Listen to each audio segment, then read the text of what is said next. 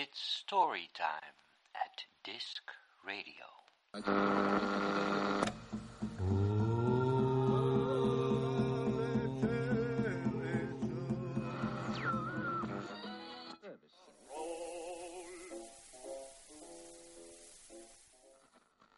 Wat voor gebied zat je nog?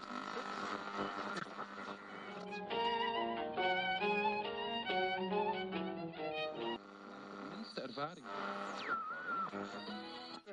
And there's a story coming from us to you.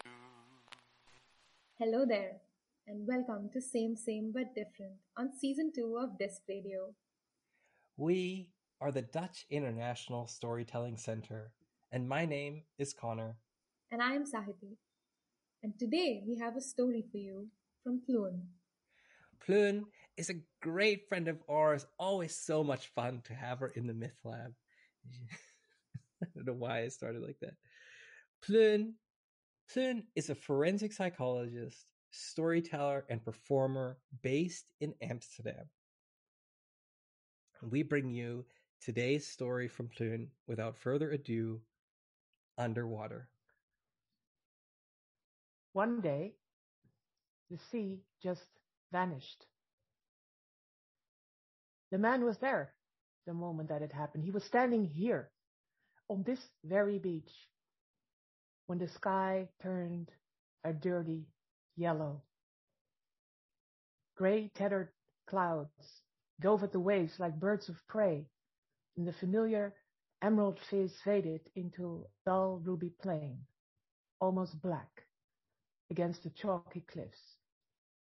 And then, in one ear-splitting gush, the fish, the seaweeds, plankton, corals, the smiling dolphins and cackling seals, they were all gone. The man did not care to see what remained. He turned away and ran up the dune and hid himself in the house. He sat down in the rocking chair in front of the window that now faced nothing. Took care that he kept his gaze onto his lap as he opened his notebook and he started to write. The stairs to the residential floor are covered with cream carpet. The ceiling is a powdery blue. When you open the door, chandeliers tinkle in the salty wind. Soon, he had used the last pen in the house. He hurried down to the beach and, mindfully keeping his back to what once was the ocean, found a dead squid that contained some ink, and he ran back. He still had some ink left when the notebook was full, so with his eyes firmly closed, he went back to the beach and collected razor clamps by touch. Back in the house, he tattooed every inch of his body. The varnished floorboards shine like honey. Bronze satin paper on the walls, painted with azure irises. When his body was full and the ink was gone, the wind had eaten away most of the beach. He started to run through the dunes in the day, trampling his words with his feet in the grass. The rosy lampshades are puffy.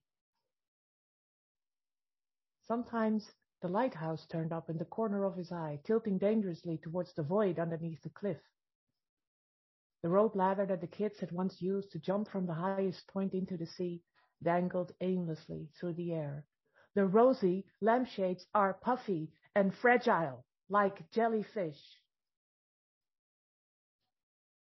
The wind ate the house bare as bones. His hair and beard grew as white as the crusts of salt on his face and his chest. At night he sat down in his chair and rocked back and forth like a lost ship at sea, while miniature dunes scuffled between his feet. He kept his eyes closed as he sang. The canopy bed with the turquoise duvet where you would sleep as deep as the ocean. He sang everything, anything really, that could hide what was missing. that would drown out the silence of waves not breaking, the quiet that is left by a sea that is gone. Until one day, he is out in the dunes trampling when he sees something that is not supposed to be there. There, in the grass, is the peel of a mandarin, a curled tangerine snake. Careful, says the voice in his head, but the memory, it's already there. Little fingers that peel the bitter skin. The sticky juice that blends with the sand on her hands. She smacks and he hears the grains crunch between her teeth. He shakes his head, turns away, and tramples on. The next day, when he opens the door, the path to his house is covered with bulbous green and purple shells. Sea urchins. No, he whispers, but it's too late. A fierce cry lacerates the black velvet sky. Diamonds fly in all directions. He plows through the water and he can't breathe, but there she is, holding the foot that is red and swollen. So many stings to pull out. But she has already stopped crying when he's only halfway. I was dancing in the water with my arms like this, and these lights, they were following me. It's the algae, he says. It is full moon. The shells on the path are shaped like a word. Daddy? He closes the door, sits down in his chair, and rocks violently. He rocks all night and sings until morning as loud as he can. But somewhere he must have fallen asleep because he has not heard the door opening. Do you want to play? Go away, he says. She frowns. But I live here. They trample the high grass together. She lifts up her knees as high as she can. This part is about the canopy bed, he says. Remember that you had this recurring nightmare when you were really small? You were playing on the beach and suddenly a giant wall of water would appear on the horizon. You would run away, but the water was always faster. Every night you woke up screaming. So we made a plan. The next time the nightmare would come, you would stay on the beach. Just look the water in the eye. Don't run. Remember? Did it work? She asks. We never knew, he says. After we made the plan, the nightmare never came back. She clenches her fists. I scared it away. Sure, he says. She wants to dive from the highest point. He tells her the rope needs fixing first. You know, it's just not pretty enough. He sends her out to collect all pieces of plastic she can find. Rosy cream, bronze, honey. He teaches her how to braid the colors into the rotting ropes until they look like garlands. Is this pretty enough, Daddy? Not yet. Almost. She wants to paint the top of the lighthouse, a colorful greet to the sailors at sea. Great idea, he says, and starts collecting brushes and old cans, turquoise, powder blue, azure. Keep your face towards the dunes, he says, as they shuffle along the railing. There's nothing to see on the other side. He should never have let her in. Of course, they end up down below. She's a kid. It's a torrent of disaster. Dead fish, dried out kelp, decayed birds, decomposing shipwrecks, the alarming yellow of a perished life jacket. He's chanting now. The canopy bed with the turquoise duvet. The canopy bed with the turquoise duvet. Do you remember when you plumped up the cushions and one of the icicles from the chandelier came off? The big one with the pointy tip, it fell right next to her sleeping head. Daddy, look! She found the shell.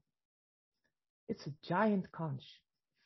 She peers into the luscious pink inside that shines like it just came out of the water. Shakes it. Maybe anything's still inside. Can I blow it? No! It comes out like a gunshot. She starts to cry, but I want to call back the sea. The sea is far away today, he says. It can't hear you now, but you can still listen to it. Here. He holds the shell to her ear. The wind rises. It gyres the last bits of sunset around her little head as the sky turns a dirty yellow and gray clouds appear. A shudder runs through her shoulder blades. Daddy, I'm cold. The fireplace is flanked by 2 marble lions. It's out before he knows it. She looks up at him, puzzled. He straightens his shoulders and smiles at her with confidence. Squeezes the small sticky hand with care, while inside of him the world collapses for a second time. Things never come back, honey. They just go on.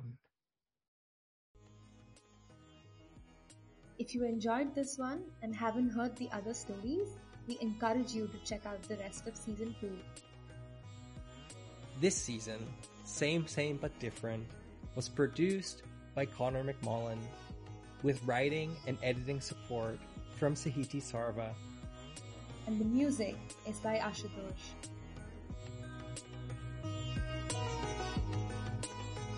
Please tune in next time for more stories.